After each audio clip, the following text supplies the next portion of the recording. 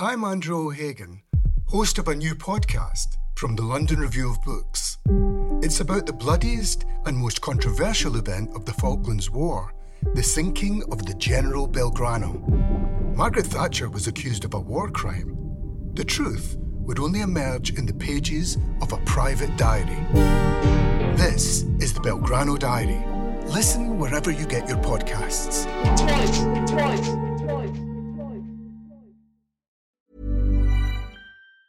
Quality sleep is essential. That's why the Sleep Number Smart Bed is designed for your ever-evolving sleep needs. Need a bed that's firmer or softer on either side? Helps you sleep at a comfortable temperature? Sleep Number Smart Beds let you individualize your comfort, so you sleep better together. J.D. Power ranks Sleep Number number 1 in customer satisfaction with mattresses purchased in-store. And now, save 50% on the Sleep Number Limited Edition Smart Bed for a limited time. For J.D. Power 2023 award information, visit jdpower.com/awards. Only at a Sleep Number store or sleepnumber.com.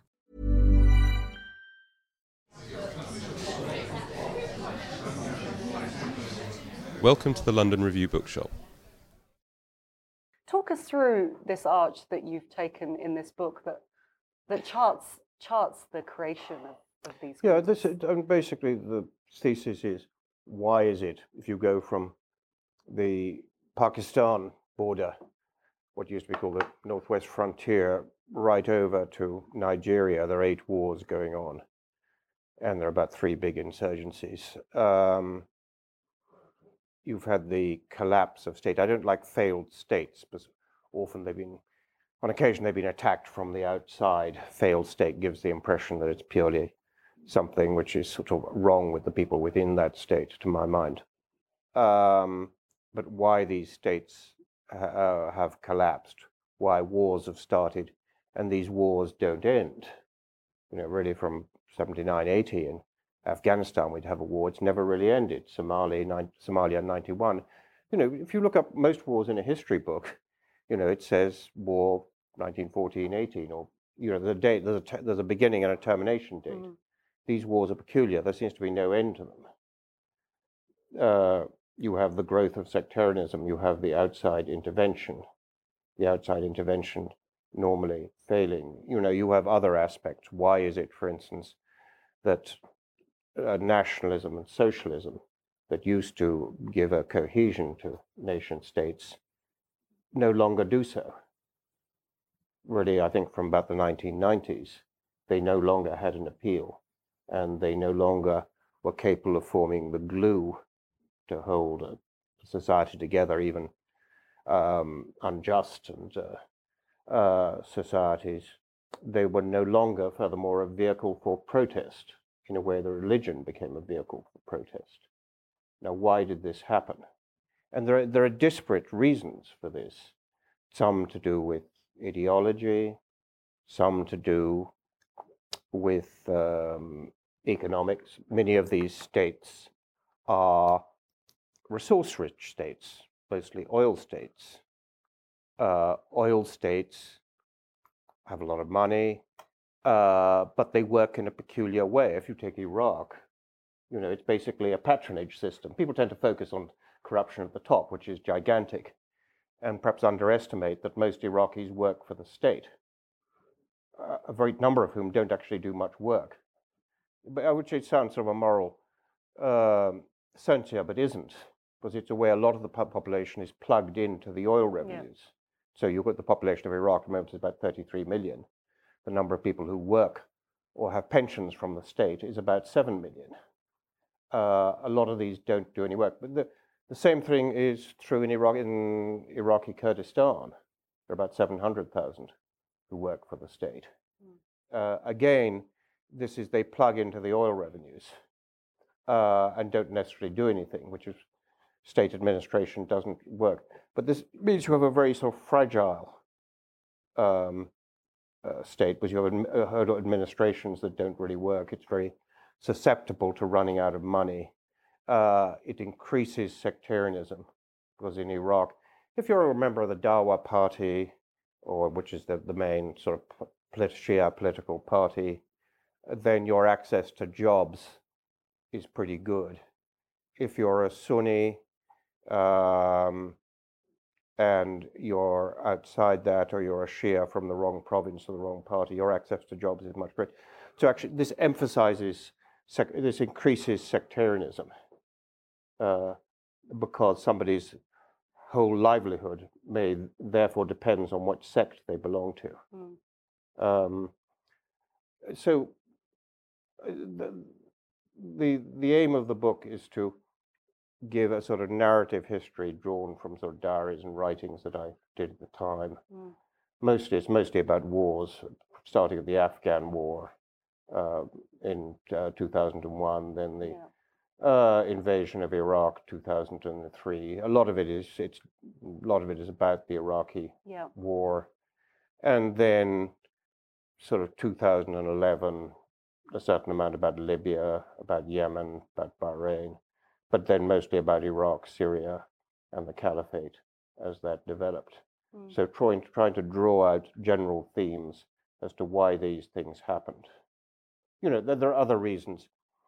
The growth of free market economics. Yeah. When you had, let's say, in Syria in the 70s, most of the economy is controlled by a state. If you come from some hardscrabble village or town in Syria, you know, it's not great, it's authoritarian, but they probably get you a job, prices were pretty low. You could get sort of cheap food and so forth. Now, a lot of those areas, which used to be supporters of the Ba'ath Party, are now the big support of the opposition. Yeah. And one of the things that happened was free market economics. If you introduce free market economics in authoritarian countries with no rule of law, everything is so biased towards those with political connections that all the money flows towards a sort of group around the center, around Assad. It may be Alawites at the top. But the same was true in Libya with Gaddafi. You know, it's very difficult to start a business, but sort of Gaddafi's sons have monopolized a lot of this. So free market economics, again, had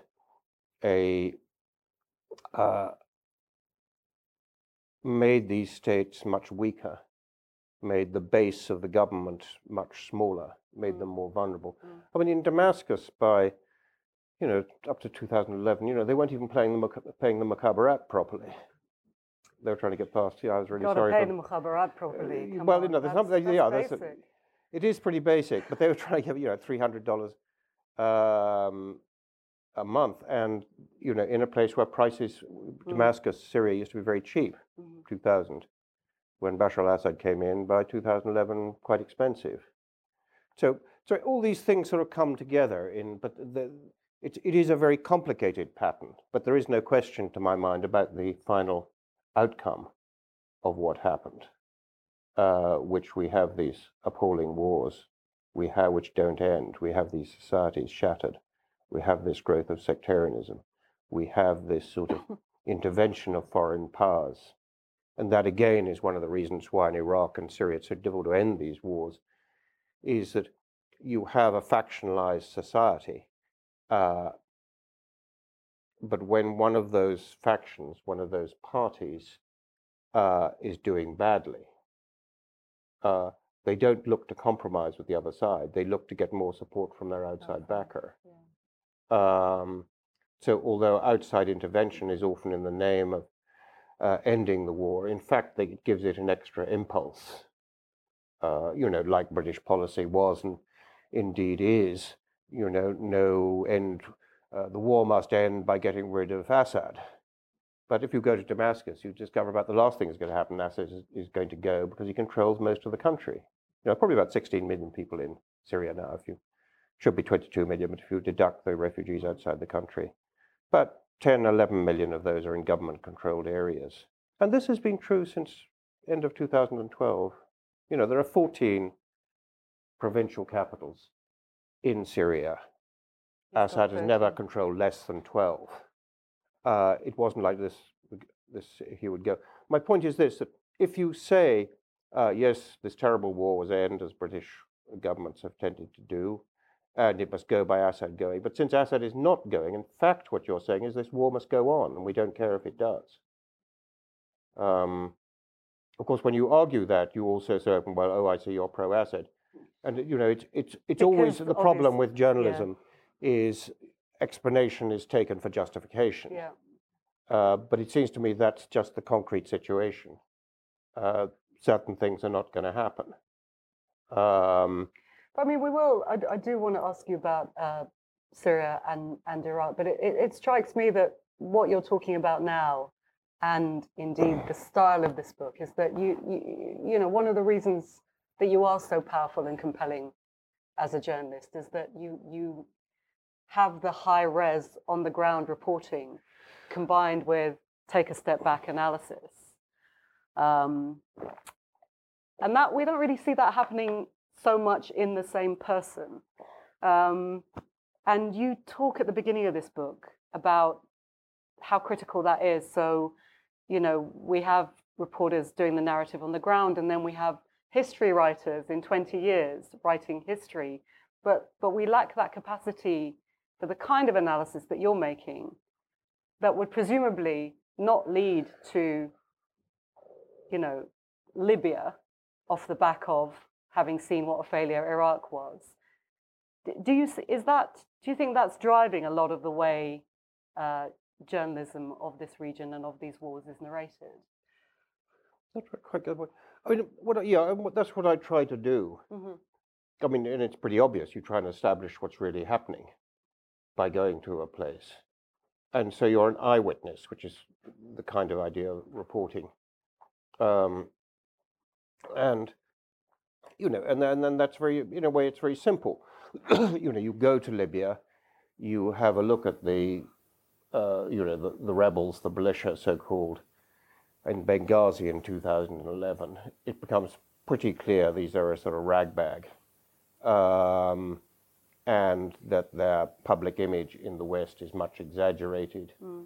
That if they take over, they can't take over, there'll be complete anarchy. This should be very obvious from the beginning. And then try and sieve out all the propaganda, because it seems to me there's much more propaganda than there used to be. It's much more sophisticated than it did. I now remember in Libya in 2011, there was a story, because you probably heard it was very influential at the time, which was that the Libyan army had been ordered by Gaddafi or its commanders to rape the women in opposition areas. Mm-hmm. A woman claimed to have conducted a survey. I think she was from London. She was Libyan, but she was a psychiatrist. She conducted a survey. She issued 70,000 questionnaires. This is in the middle of a country at war in eastern Syria. 50,000 of these have been returned in this area where people wouldn't have received questionnaires before. Going through it, she'd been struck by the number of rapes. It's all very concrete, very specific. People are doing concrete. If you ever do propaganda, always be very concrete. There are 237 people who've been raped. Because cumulatively, lots of detail like that becomes convincing, although you probably made it up second before. Now, it seems to me this is fairly obviously untrue, both in the process of what had happened. Then you had Human Rights Watch, Amnesty, the UN went to this woman. She couldn't produce anybody. She couldn't produce any of her questionnaires. It became pretty evident to them she'd made the whole thing up, or somebody had manipulated her to do so. But by the time that was exposed, the story had moved on. Yeah. Nobody paid much attention. I mean, do you remember the Kuwaiti babies case in 1990 that the Iraqi soldiers had been throwing babies onto the floor of the hospital? Out of the incubators. Yeah, and it turned out it was the daughter. That a Kuwaiti woman said she'd been in the hospital at the time, gave evidence before Congress, enormous publicity. Turned out she was the daughter of the Kuwaiti ambassador in Washington. She hadn't been in Kuwait at the time. It was a complete invention. But I'm sure not by her. Somebody thought about this and thought, well, it'll have massive impact. Will it be found out eventually? Yes. Do I care? No, I don't. You know. Because it'd be too late by then. Because it's too late. So anyway, one could go on about this, but to try and sieve out all this, the propaganda. I'll put it in so some of this will be true, but what else is happening? Try to get a picture of what's happening. And then to try and put it into a general context. Because quite a lot of journalism, it's very specific to the day. And a lot of history is basically secondhand. Right. Historians are often rather rude about journalists, but then you actually look at the footnotes to their books. You see endlessly in New York Times, and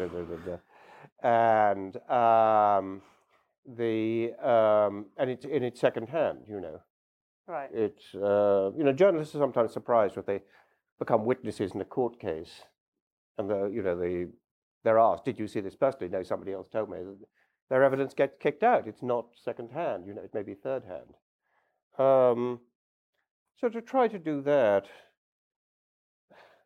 and somehow it seems to me it's got worse. A lot of the coverage of Syria is from Beirut or from Turkey. People haven't actually seen this. So they're getting stuff, from media activists. But who are these? These are people who are partisan. No, there's nothing wrong with that. If you're fighting a war, everybody has propaganda in the war. We in Britain, in the Second World War, Ministry of Information, you have propaganda, all this. But journalists should see this, historians should see this for what it is. It's maybe sincere, but it's a partisan and partial description of the truth. It is sometimes a thankless task for when you were talking earlier about, people assuming that you're some kind of Assad apologist for pointing certain things out. And in your book, there's a Syrian intellectual who has a very irate phone call with you because that's right. Back in 2012, the Western media was very much in the narrative that Bashar al-Assad was going to fall. And you back then said, well, I doubt it. No, he isn't. And this Syrian intellectual was mad at you, wasn't he, for saying that? And I remember, a very nice fellow. He was a film director. I had a cup of coffee with him in Beirut, and then I'd been in Damascus. Fairly obvious I'd written that Assad wasn't going to go. And then when I got back to the Lebanese-Syrian border, I just crossed into Lebanon, I'd switched on my Lebanese phone. And immediately he rang and he was on the phone shouting, "Shame on you, shame on the Independent. Why are you saying that Assad will stay?" Yeah. And I said, because I'm, for good or ill, that's going to happen. He said, no, they're divided, they're going to fall. Why don't you write about that, how divided they all are, and so forth. This was sort of straight up and down. In sort of more muted terms, you get that a lot.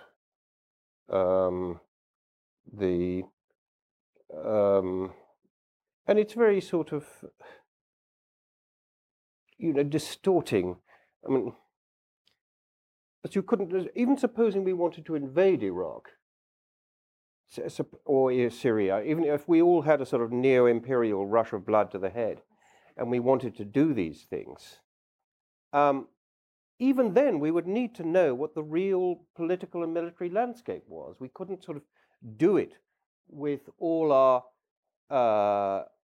plans and everything else based on myths and wishful thinking.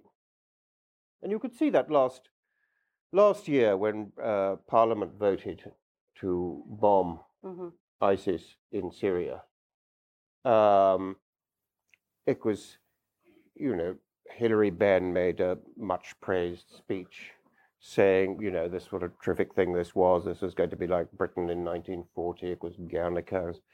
As soon as people mention Britain in 1940, I always sort of sit on my wallet and sort of think, this is a great thought is probably not coming. But it has a sort of phony feel about it. But, and what happened, if you look at the Select Committee for Defence, finally elicited, the Power House of Commons Committee, finally elicited from a rather unwilling Ministry of Defence and government that there have been 65 airstrikes since last year, most of them in the first 2 months, and it's running at 2 or 3 airstrikes a month. Why is that? Because it's not much use unless you have some allies on the ground. No, but we have 70,000 moderates that Cameron talked about. But again, they obviously don't exist, not because nobody's ever found them, but because you can't, the Americans use the Kurds, and so you need somebody to call in the airstrikes. They don't have anybody. That's why there are so few. I mean, I don't think it's a great idea anyway, but my point is that you can't, whatever you want to do, you must have a realistic view of what's really happening. Otherwise, you have this wishful thinking, and the media is very complicit in this, and not skeptical enough about this. But I mean, it's not wholly negative. And I just mentioned, the Select Committee on the House of Commons Defence Committee, led by a Conservative, actually were completely sort of terrier-like in finding out these facts. One shouldn't be wholly gloomy about these. And some of these things ultimately aren't that difficult to find out. Right. In this case, I think it was quite difficult to actually get figures, but these things can be found out.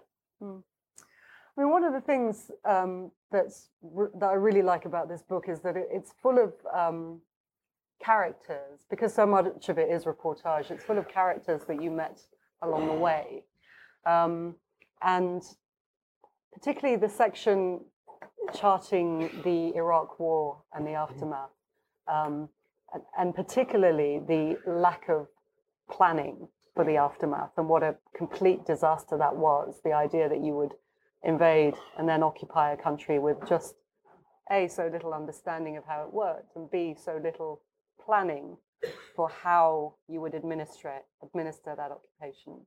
And you have this great story with your driver, Basim Abdulrahman, right? Who, I mean, in the end, you say, but for millions of Iraqis like Basim, the war has robbed them of their homes, their jobs, and often their lives. It has brought them nothing but misery and ended their hopes of happiness. It has destroyed Iraq. Tell us about Basim and how emblematic he is of it's a sort of tragic story, which I was sort of involved in a bit. He was a guy who was sort of driving for me. Actually, I didn't actually need another driver. He was a friend of my main driver. Right. And we needed, that time in this 2004 in Iraq, when the sectarian war was getting worse, and also there was lots of kidnapping. Yeah. And one way you try and avoid that was have what's called a trail car, which sounds rather obvious. You have a car following your car to see if somebody's following you, and you have hand radios to see if anybody's doing that. So he was the sort of trail car behind, which was partly to sort of give him a job. And was a very sort of nice fellow, but he was a Sunni from living in a mainly area called Jihad. It's in Baghdad. Baghdad, yeah, mainly Shia neighborhood. Then sort of things got rough, and he went off to Damascus, like a lot of Sunni did from Baghdad, and stayed there for a bit. Then he came back. He found his house had been occupied by a Shia family. They got a document from the Mahdi army. They denounced him as being a member of the Saddam's Mukhabarat. This poor guy's just a driver, this is not. So he can't go back. In fact, the people in these neighborhoods said, get out of here quickly, his old neighbors, because, as soon as they find out this, they'll come and kill you. So he goes off and goes and stays with relatives, but, he's staying in one room of a distant cousin with his whole family, And then he, like a lot of people, thought he wants to leave the country. This is a guy in his 50s. He only speaks Arabic. And he wants to get to Sweden. And, you could find brokers who say, I'll get you to Sweden. And there was a sort of a very complicated way. He went to Malaysia. The reason is, for a time, on an Iraqi passport, you get into Malaysia without having you get a visa at the airport. Then he went to Cambodia. Then he got a bus down to from Phnom Penh to Saigon, and then claiming at this point the broker had given him a Lithuanian passport, and he and the others, who were quite brown, were claiming to be Lithuanians going to Sweden. And it had worked for a bit because the Lithuanians and the Vietnamese had twigged this, so they were sort of arrested and so forth. So they come back. He'd sold part of his wife's jewelry to do this, he sort of half told me he was going to do this. I said, this is the worst idea I've ever heard. It's not going to work, you know. But, you know, people get desperate. It's easy for me to be rational about it. But this is a guy, you know, it's hopeless. What is he going to do? He was driving a taxi in Baghdad. But you're a Sunni driving a taxi in Baghdad. You know, you don't want to go into too many Shia neighborhoods, you know. At that time, things got a bit better since. And there are an awful lot of taxi drivers in Baghdad. You know, you don't make much money. It's dangerous, you know, he's living in bed. So things are pretty hopeless. You know, Mosul is under attack. But you know, people talk about the sort of the success of the American surge that David Petraeus, General Petraeus orchestrated. 2006-07, Baghdad used to be a sort of diverse city, you know, with many mixed neighborhoods. They were kind of predominantly, you know, areas that were Sunni, Shia, some Christian bits. But, you know, there are quite a lot of mixed areas. But then during this, the Sunni were pressed back into a small number of areas. So it's ended up as a massive Shia city. And without the rest of whatever, one of the American embassy documents that WikiLeaks got hold of described the sort of Sunni enclaves as being islands of fear. And that's sort of true. So Bassem was sort of part of this whole sort of tragedy. This doesn't affect everybody. It affected people differently, depended who you were, what area you came from, what sect you came from, and so forth. But he was one of sort of many casualties. Yeah. Avoidably. Yeah, I try to sort of, in a situation like that, first of all, people on the ground, because their lives are involved, are incredibly well informed about things that directly impinge on them. You know, they will know everything in their neighborhood, which is happening, because that their families are at risk. Yeah. So I was in Kirkuk recently, and truck drivers, very good source of information, because they have to drive the road, so they really need to know who controls what checkpoints. Yeah. One was they have to bribe them, and secondly, they may get killed. They need to know what banners to display or not display. Or just not go there, you know. So these guys were sleeping under a bridge. And I thought they probably have more information than the whole CIA has on who really holds. Because their lives are involved. You know, they say, no, you can't do that. It was Kadaib Hezbollah. It's one of the Shia militias, one of the more vicious ones. Control that checkpoint. Very dangerous for us. You know, guys have disappeared there. You know, what about over here? Yeah, well, that's a bit more, it's the Badr organization or it's the army here. That's one of the reasons all these suicide bombs get through, is that all these checkpoints are rather like, you know, customs posts. The guys there are really interested in any big vehicle that goes past. You know, they pay money, and normally a lot of money. Do you want to get to Kirkuk? To Baghdad is not very far, but about $1,500 for a truck. More if you're carrying chickens or something like that, because you can't afford to wait, so they know you can't bargain. This isn't normally paid by the truck drivers. It will be paid by a sort of broker beforehand. But the truck drivers might have to pay something, which is one of the reasons it's so expensive in the Baghdad markets, because then, you know, who eventually pays it's the consumer. Yeah. And it's the same in Syria. Again, how do these bombs get through? It's because you just, you know, a car goes through, you pay a little bit, vehicle much more. That's what interests the checkpoint, not what you got on board. I mean, the guy doesn't know it's a suicide bomb. You know, doesn't know it's a bomb, but they're not really interested in finding out. It's also occurred to them that, you know, the number of people who have been decorated for stopping suicide bombers is sort of on the short side, and so they don't try too hard. Yeah. I mean, there's lots more incredible stories from your time in Iraq, including being momentarily or sort of temporarily detained by the Mahdi army. But I want to just jump to, you're going to have to buy the book for that. I want to just jump to Syria, which you also go into. And you say in the book, and you've said this in your articles as well, when you talk about the sort of the different agents involved in Syria now, how it's so much bigger than the Syrian factions and people themselves. And you've said a few times that, the only solution, if there is one, is some kind of brokering between the US and Russia. Tell us about that. Well, I mean, that's very simple, that you need the main players who there's no point in having a ceasefire unless you can get hold of those who are doing most of the firing. Or can influence those who do. So, in theory, the US can influence its allies, Saudi Arabia and Turkey, Qatar, and it can indirectly influence the armed opposition they're supporting, and they can more directly support the armed opposition that the US is supporting. Yeah. The Russians should be able to influence Assad and so forth. So that is the best avenue to go down. But as we saw the recent ceasefire,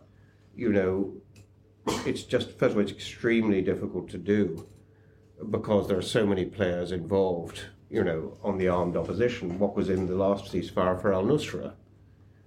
Since the whole point of this was to get the moderate opposition to separate from al-Nusra. Yeah. There are one or two problems about here. One, there isn't much of a moderate opposition. Secondly, they're about to say bye-bye to al-Nusra, Will this go down well? These guys, some of the sort of toughest and more ruthless people on the planet, they won't let them do it. And also, they've been fighting together. They're sort of comrades in arms. It's really not going to happen. And one of the things about sort of official propaganda, one of the sort of horrifying things, is the degree to which governments actually believe it. That the whole policies are based on facts that they basically have concocted themselves. Why should al-Nusra agree to this, to a ceasefire basically directed against themselves? Then, how far were the Americans behind it? The first, suddenly there's a bombing of the Syrian army. 62 people are killed. Mm-hmm. They say this is an accident. Of course, the Syrian government doesn't believe this. And with some reason, because the Americans have never bombed. The Americans said we weren't aiming at them, we were aiming at Islamic State. But the Americans had previously never bombed Islamic State when it was fighting the Syrian army. So this would have been very peculiar. So I don't know what the explanation is of this. And then there was the aid convoy.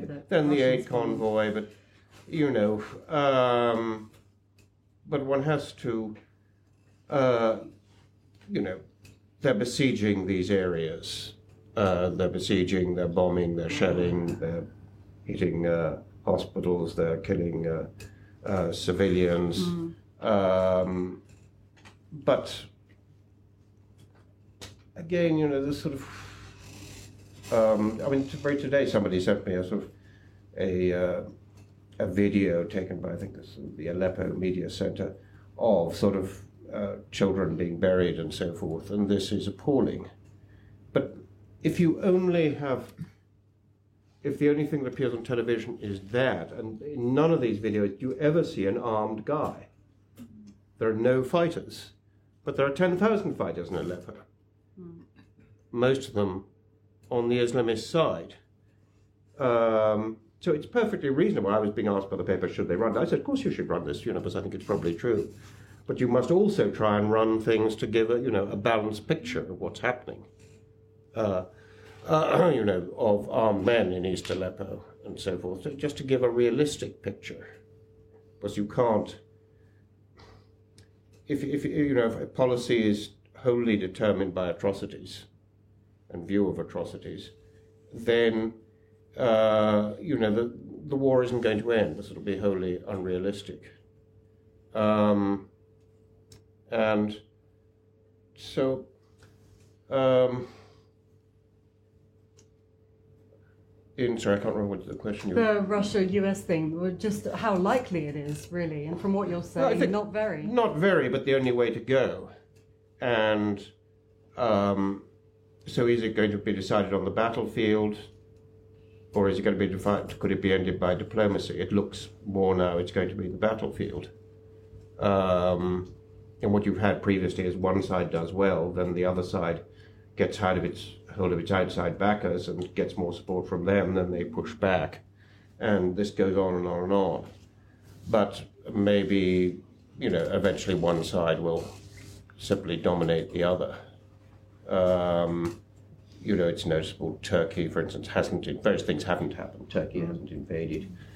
And it's noticeable Turkey is going on about Mosul. It's not going on about Aleppo. Yeah, wants a piece of the action in Mosul. Yeah, and it all looks neat on maps, but it's very sort of disintegrated, fragmented on the ground. I don't directly sort of meet Daesh guys for rather obvious reasons, but I do sort of contact them sometimes through WhatsApp. Again, you want to be a little careful with one doesn't quite know who one's talking to, Yeah.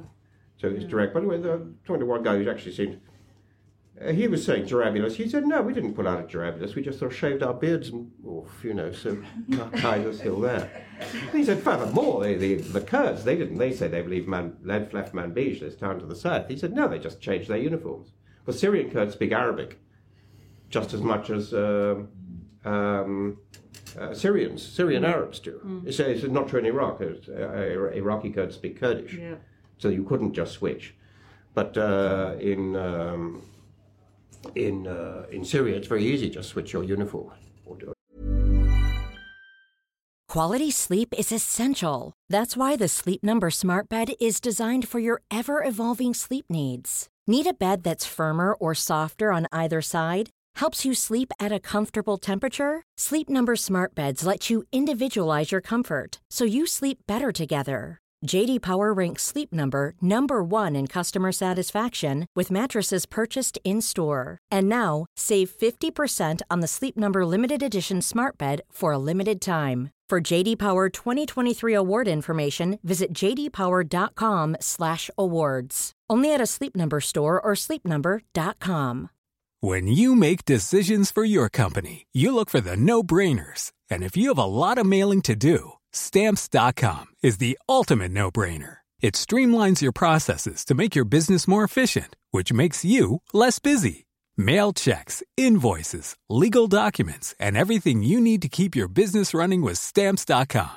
Seamlessly connect with every major marketplace and shopping cart. Schedule package pickups and see your cheapest and fastest shipping options from different carriers, with rates up to 89% off USPS and UPS rates. And with the Stamps.com mobile app, you can take care of mailing and shipping wherever you are. Make the same no-brainer decision as over 1 million other businesses with Stamps.com. Sign up with code PROGRAM for a 4-week trial, plus free postage and a free digital scale. No long-term commitments or contracts. That's Stamps.com. Code PROGRAM. Just take off whatever identifies you as Kurds. And so, that's all sort of, most people in Islamic State, a lot of these are ex-al-Nusra and vice versa. I have got lots more questions about the details in this book, but I'm going to have to save them because I do want to open up questions to the audience. I'm not sure, is there a mic? There is. So if you want to put your hands up if you've got a question, and a mic will come round.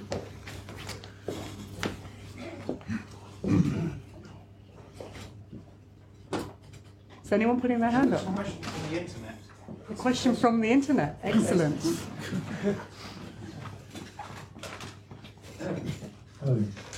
Hello. Yes, sorry, this is streaming on Facebook at the moment. And there are lots of questions. Right. Philip asks if the West's understanding of the Middle East lags behind the Middle East's understanding of the West. Yes, fantastic, good question. Difficult to say. Probably quite a lot of things in the Middle East, in Iraq, people do understand, or in Syria. They're full of conspiracy theories as well. The West understanding of the Middle East, pretty limited, I'd say. One can be over-derisive in these sort of things, because it is genuinely very complicated. as to who is doing what to whom in Syria and Iraq. There are so many people involved, and some people are very visible, like the Russians, let's say, in Syria, but the Iranians are enormously important, and there's a sort of Shia axis of people, Shia, who think, if we don't fight and win in Syria, we'll be fighting in Iraq, or we'll be fighting in Iran, or we'll be fighting in South Beirut. Yeah, it really is existential. So it is an existential fight. So you have a lot of these militias coming from Iraq, moving into Syria. Money as well. When the Iraqis had money before 2014, it was always blamed on the Iranians. They're financing the Assad. Actually, it wasn't, because the Iraqis. It was giving about 2 or 3 billion. But then the price of oil went down. They didn't have that kind of money. So there were all these very complicated things, and sometimes when you're writing about it, you think, shall I add, the militias on the border, with the fighting for the Turk, in northern, these are Turkomans, and then distinguish between Sunni and Shia Turkomans, and you can sense at this point you may be losing your audience. Your editor's going to cut that, because you then no, they won't cut it, but you can feel the reader, poor old reader, thinking there's too many life's components. too short. And Kurd, well, what kind of Kurd, Sunni or Shia, the Faili Kurds, all these different things, around Mosul, Yazidis, Shabak, the different types of Christians, all these are fascinating, actually. I always find it very, very interesting. Of course, this is why the LRB magazine exists, so that you can explore these things in depth to an audience that will read it to the end. There's a gentleman here with a question, and there's a lady a few seats behind. So the gentleman with who just had his hand up? You did. Yep. There you go. Yes.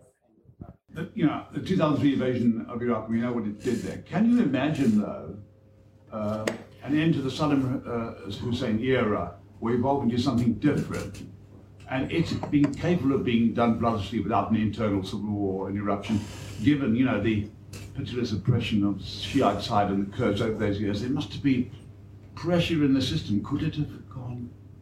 Could it have been evolved bloodlessly? I think sort of difficult to do.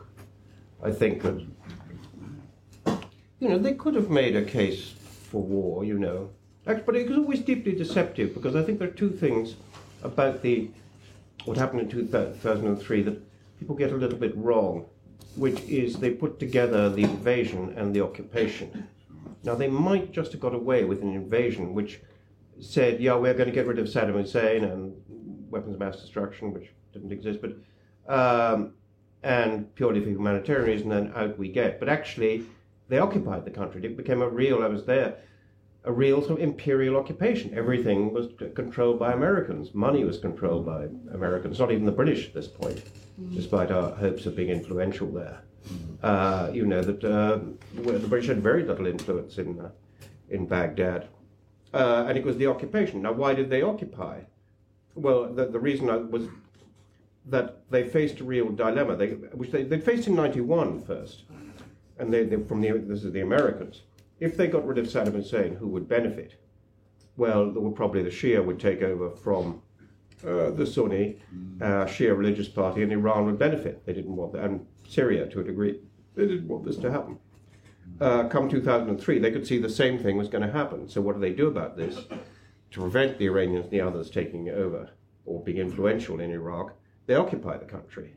And that's where the resistance came from. It came from the Sunni, it came from the Shia, it came from everywhere. And that's why, they were saying if they'd had a plan what to do after. Well, the plan should have been to get out. Iraqis don't like being occupied. Nor do Afghans. Nor do any, I remember in Afghanistan. I think it's in the book. In Afghanistan, I was in. I was in Northwest Frontier, which now has a new name, but actually I can't remember. But in one of the provinces there, I was talking to a Pakistani colonel who commanded Pashtun troops in the area. He was a Punjabi, but he said, look, he was very intelligent. He said, I speak Pashto and so forth. And he said, yeah, tell me about some Afghanistan. He said, this British and American thing about winning hearts and minds, how's that going? I said, well, not so well, so far as I know. He said, what sort of say to you? The one thing I said, I've been dealing, with Pashtun troops, 3,000 men, for 15 years, I speak their language. I haven't noticed something about Pashtun culture. He said, they really hate foreigners. That's what I thought it is a very simple truth, which just in Iraq and, in Whitehall, in Washington, they hadn't taken on board. No flowers, no sweets. Yeah, exactly. Amazing. There was a lady, there we go. And I wonder if we should also, are there lots of questions online? So maybe we should go to you. Okay. Just deal with real people first. They are real people. No, they're not. How do you know? I know that. You think they are. Okay. Could I pretend to be real? Just let this lady ask her. I wanted to ask you. You talked about how the neocon economics affected the distribution of power and money in the Middle East economies. And I wondered if you could explain what the mechanism was, because presumably it wasn't things like selling off the water and the railways and things like that, which is what it's meant in our part of the world. Well, you used to have things that were manufactured there. Generally, that stopped happening. State factories got smaller and smaller. The economy had been dominated by the state.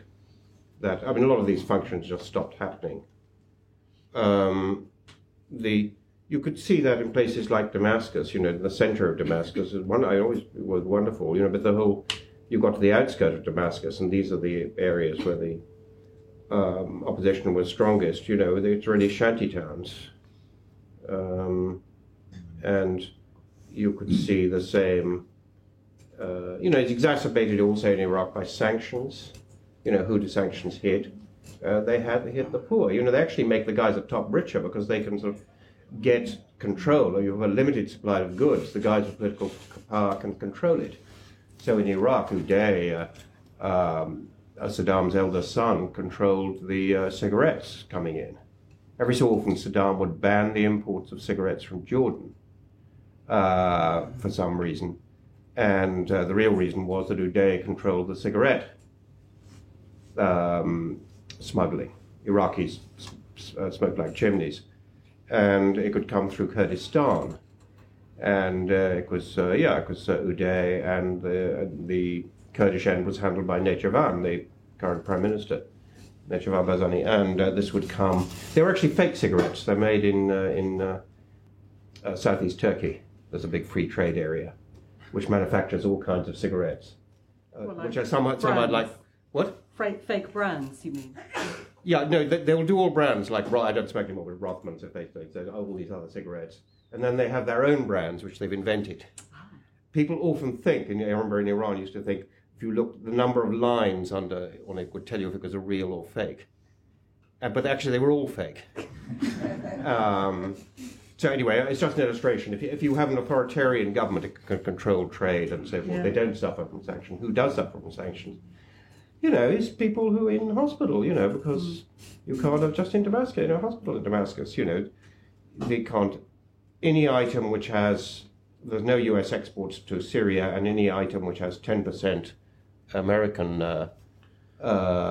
input into any item, you also need a special license. This is so complicated, you want to bring in X-ray machinery or something, it just can't be done. And this isn't, this is not a secret. There was a UN report which was publicized about this, quoting people from all these big aid agencies, saying you can't bring in these different things which we need for aid, not just in government-held areas, but in opposition-held areas as well. So, people at the bottom suffer.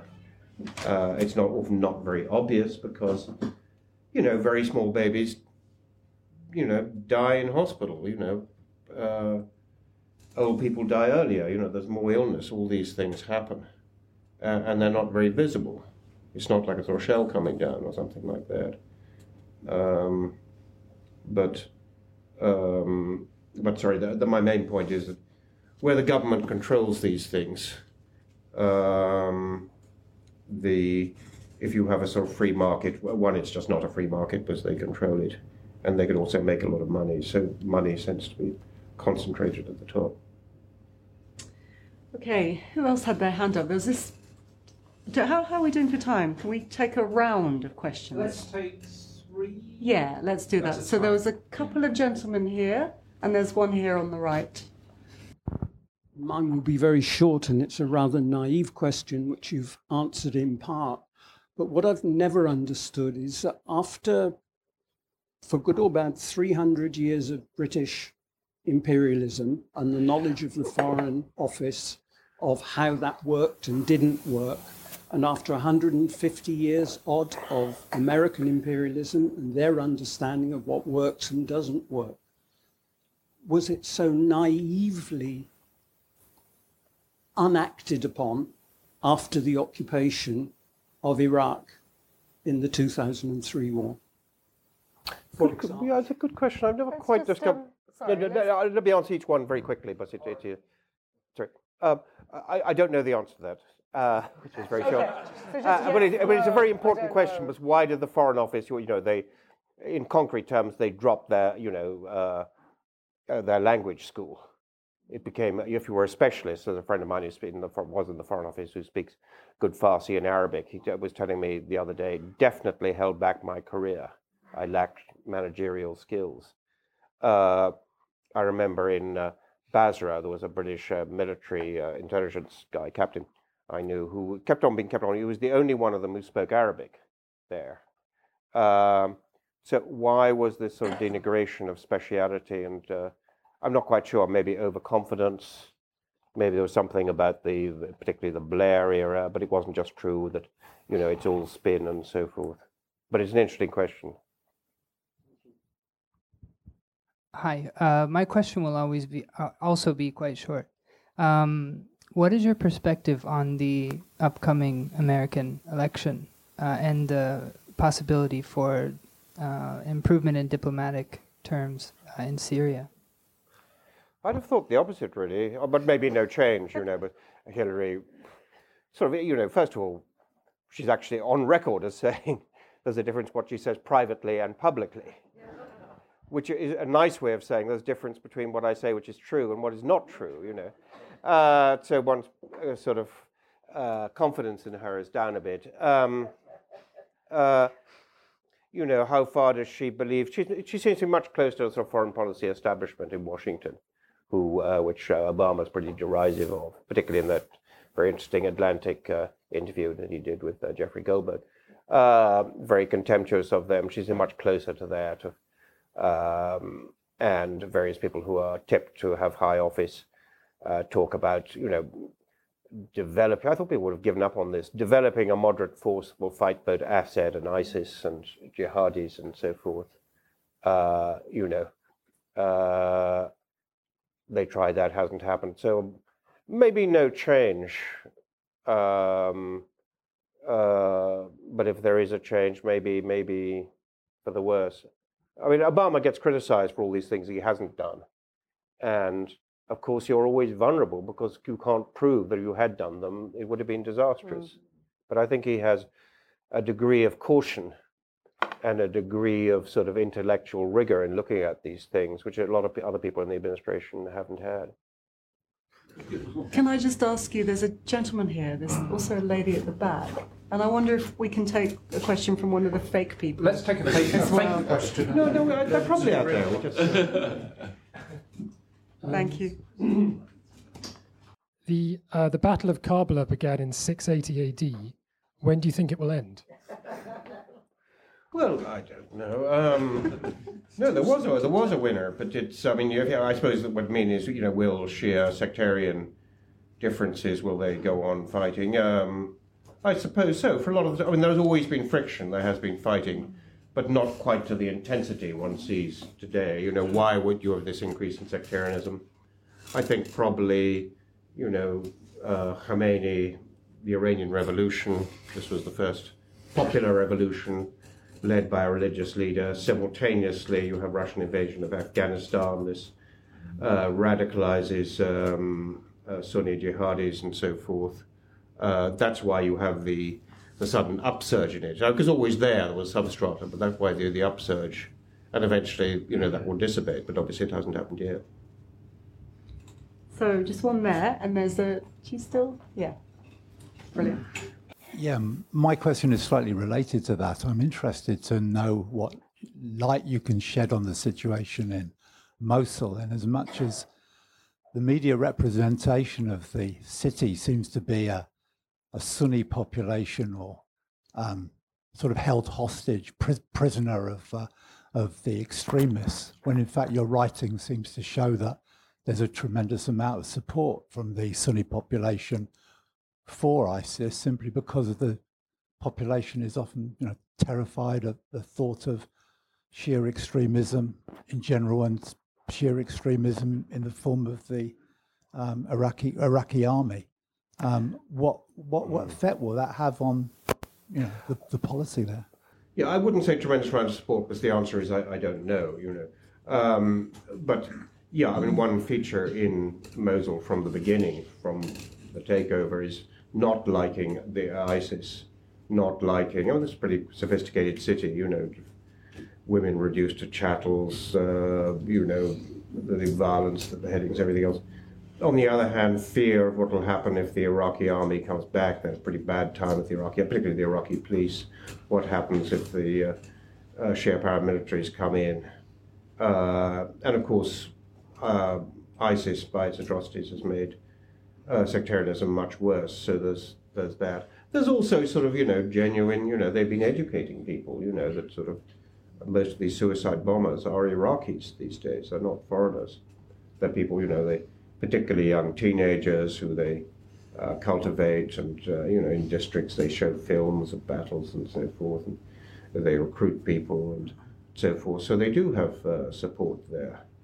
And most of these people, I was asking, you know, these days in battles, if the bodies were of Iraqis or foreigners, and they said pretty well invariably Iraqis, and they'd fought pretty hard. So obviously they do have a core of support among who become fighters, and a core of support presumably outside that. How big it is, we don't know. I mean, I suspect in Mosul most people want them gone, but they don't, you know, they also look at the alternative. You know, it's the same in Syria and Damascus, full of people who don't much like Assad, but they're even more petrified of the alternative. So this might also be a bit of a naive question, but I was just following on from what the gentleman around the corner said about the 300 years of Foreign Office experience, and also the massive amount of research that you've obviously been able to do on the ground about what's going on. And I was quite struck by what you said about the government's sort of limited, or relatively limited knowledge about what's happening. And I wondered if you thought that there's a level at which they actually don't care that much what's really going on the ground. They've just got their own agenda that they're sort of pursuing, irrespective of what people who, you know, on the ground are actually thinking or feeling or doing. Yeah, I think that's right. But I think it works in two ways. I think, first of all, when they came into Iraq in 2003, why did they make so many mistakes? Well, they thought it didn't much matter what Iraqis thought. And they thought that before. I remember I was in Washington briefly for a couple of months just before 2003 war. And I was talking to an American journalist, I knew a senior American journalist, and he was explaining some American plans for Iraq. And I said, well, I don't think Iraqis will like that very much. And he said, well, who cares what they think? Then when they got to Baghdad very easily, and more easily than they expected, Saddam, the Iraqi army hadn't fought, that reinforced it. A lot of their things, people say, why did they, you know, dissolve the Iraqi army? Why did they do all these mad things at the beginning? Well, the answer is they thought it didn't much matter what the Iraqis thought, because then gradually they started to realize that the Iraqis had deliberately not fought. They really then they did have to pay attention. In a broader sense, you know, why is it, I don't know, it is pretty amazing, because they do it in Iraq 2003, they do it in Libya in 2011, they sort of try to do it in Syria in 2013. Why is it that they don't? I think there was up to maybe 2015 in Syria, they thought it didn't, I remember talking to a senior diplomat about this. He said, oh, this stuff about Syria spreading, it wasn't going to be true. This is 2012.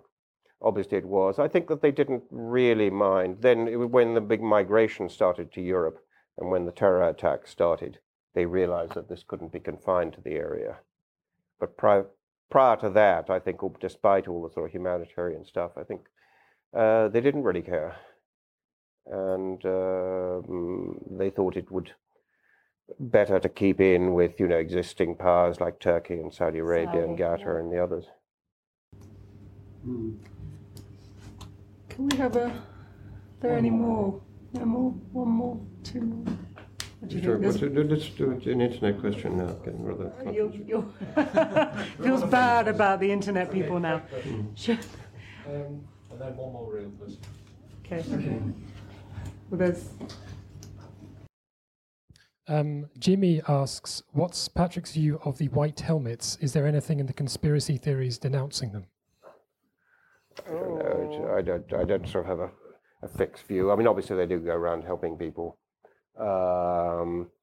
Obviously, the opposition has sort of publicized this strongly. There's nothing wrong with that. People are fighting war. You have guys, sort of in your camp or sort of, you publicize that. You don't publicize negative stuff. So I think one can become too sort of conspiratorial about that. Can we have two more just for the sake of gender balance? One there and one there.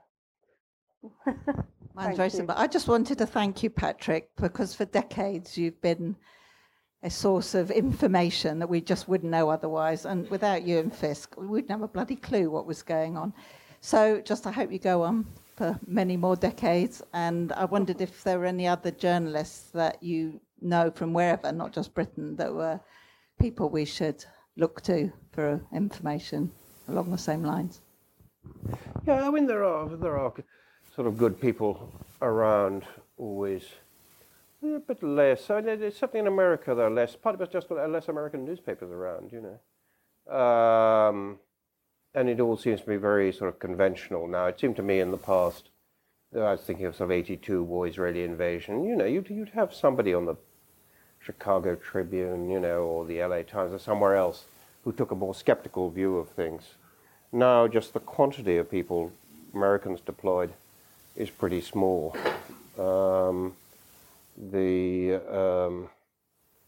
I think that sort of all movements now have much more sophisticated PR operations. So you need to pumping out news.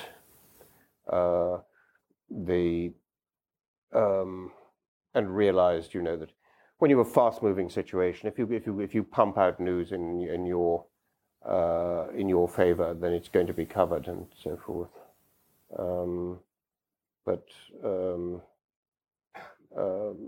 Overall, I feel it's got worse. I'm not going to sort of give names, so I have to sort of think about it, right?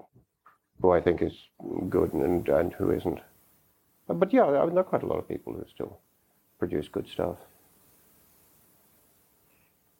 Just finally, isn't it? What do you think will be the result of this battle in Mosul, and what do you think will be the fallout from it, I suppose? How will it impact this conflict at the moment? Thanks. Well, there's still so many things in play there. It seems to me unlikely that ISIS will pull out, because that was their great victory, taking Mosul in June 2014. And they genuinely portrayed this, and I think believed that this was a sign of divine assistance. Or if they lose it, obviously that the contrary argument works. Exactly, a lot of the ISIS, Daesh commanders come from Iraq. A lot of them come from the Mosul area. They won't easily go to Syria, which isn't necessarily better for them. Also, they're going to fight anywhere. Better to fight in Mosul because it's a big city. It's a Sunni city. It's more difficult for the their enemies to use firepower, as they did in, most Ramadi is completely destroyed. Used to be a city of 300,000 or 400,000. There's another town outside Fallujah, not Fallujah itself, which used to have 30,000 people in it, and the Americans say there are 4 buildings still standing. So I think it's more difficult for them to do that, particularly with a lot of media there, to bomb the whole of Mosul. So more likely they'll fight there. But then you have this fragmentation of those who are attacking them. The Iraqi army isn't that strong. If they get involved in street fighting, I mean, they have some good units, but then they'll get entangled in street fighting, or they could do. Would they then bring in the Hashid, the Shia paramilitaries, with all the political consequences? What would Turkey do, and so on? I sort of feel that at the end of the day, it will probably fall, but particularly was the Americans wanted to happen, and they're the people pushing this particular offensive. What happens then? I don't know. The whole Sunni population of Iraq is under threat. It's a fifth of the population,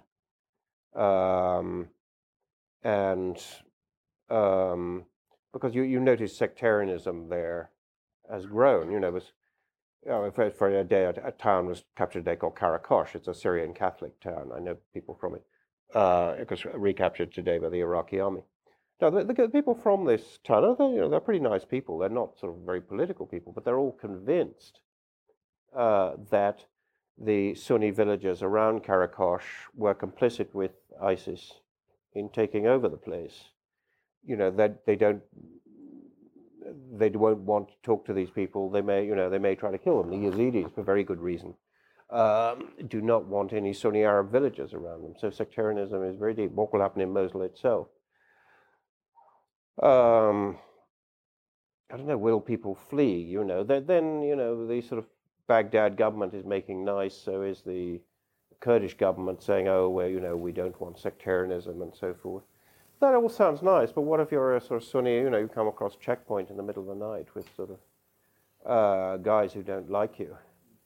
And they always say, oh yes, we'll let everybody through, we want people to go back, live a normal life, but we must, there are ISIS sleeper agents. That's the phrase you hear in northern Syria and Iraq. There are sleeper agents, sleeper cells everywhere. It's paranoia, it's very dangerous paranoia, because they believe this. I think there may be a few, but practically very few. So there's this atmosphere of hysteria. That's what makes Mosul so vulnerable. Almost anything could happen there. The Christians are all pushed out. A lot of them will go back, but they'll go back to sell their houses. Most of the Christians want to get out of there now. The same in Karakosh.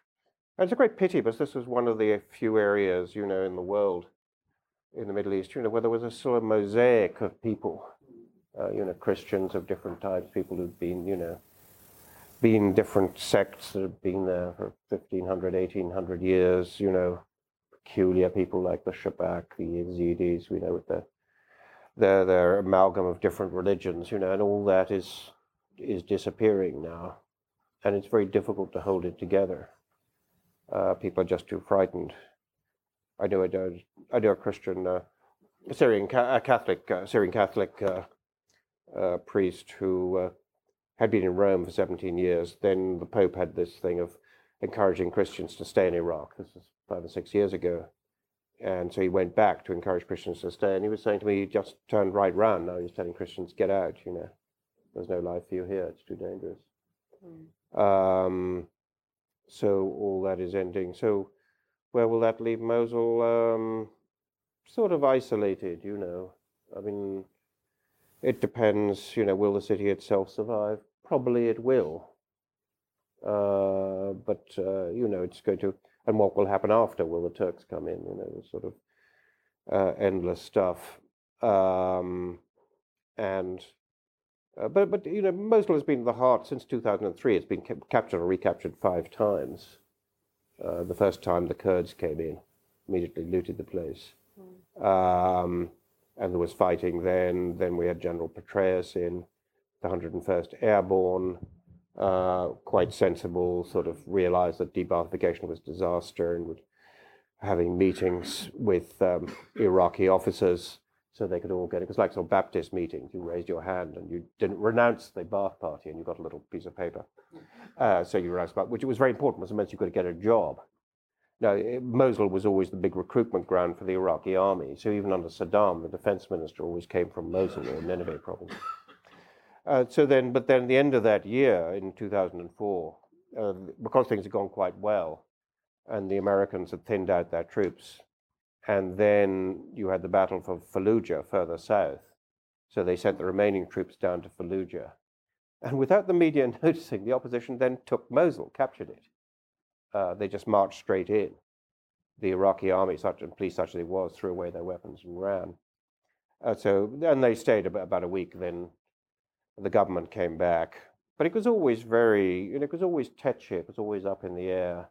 And I used to go there a lot because I knew the deputy governor, who was a Kurd. It was run partly by the Kurds, partly by the CIA, so far as I could see. And I know I'm not joking. I mean, the Americans had a big influence then. But even then, I'd go and see the governor, who lived in this sort of fortified residence on the west side of the Tigris, and you'd have to sort of either go in a very fast car, and the police, there were police, but it was a general assumption of those trying to rule Mosul at the time that the police all worked for the opposition, and then.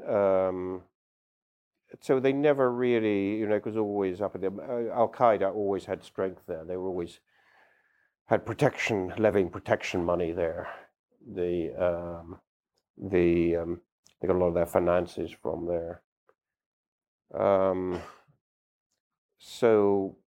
Then obviously ISIS takes it in 2014. The army and police run away. What happens now?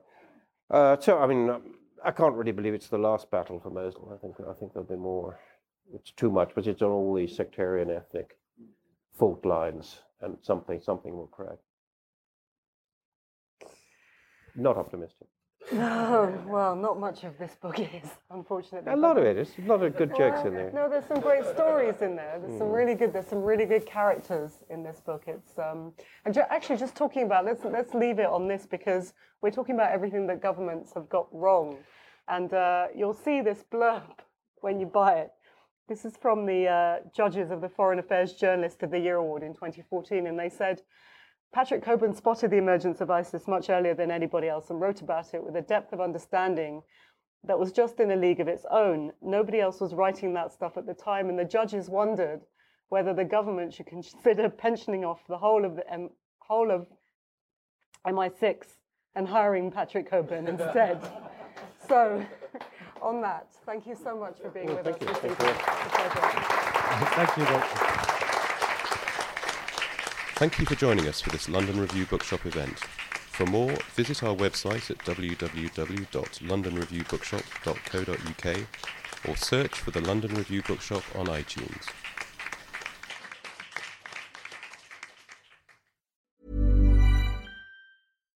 When you make decisions for your company, you look for the no-brainers. And if you have a lot of mailing to do, Stamps.com is the ultimate no-brainer. It streamlines your processes to make your business more efficient, which makes you less busy.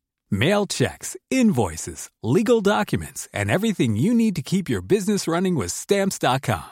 Seamlessly connect with every major marketplace and shopping cart. Schedule package pickups and see your cheapest and fastest shipping options from different carriers, with rates up to 89% off USPS and UPS rates. And with the Stamps.com mobile app, you can take care of mailing and shipping wherever you are. Make the same no-brainer decision as over 1 million other businesses with Stamps.com. Sign up with code PROGRAM for a 4-week trial, plus free postage and a free digital scale. No long-term commitments or contracts.